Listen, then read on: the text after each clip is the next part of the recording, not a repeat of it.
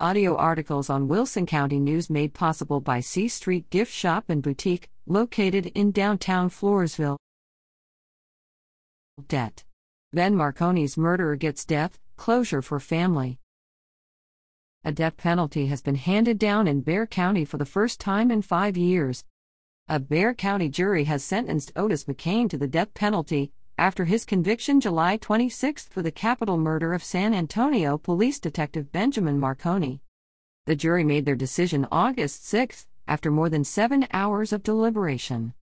This November will mark 5 years since Marconi, a Floresville native and alumnus of Floresville High School, was shot to death outside San Antonio Police Headquarters in November 2016.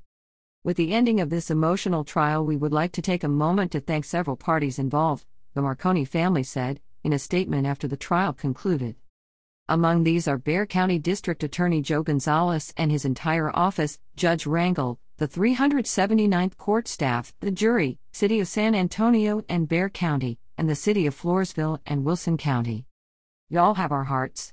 You have stood beside our family for the past 4.5 years, and we are eternally grateful for the outpouring of kindness and support you have shown.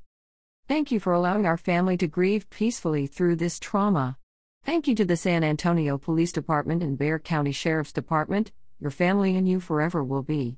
We love each and every one of you like our own. Thank you to the many friends and family who attended the trial. We are deeply humbled for the amount of love, prayer, and grace we felt through each and every one of you. And finally, to Detective Benjamin Edward Marconi, thank you for making our lives better and the lives of everyone you touched. You are eternally missed and we will never forget you. Rest easy, sweet Ben. Sutton at WCNonline.com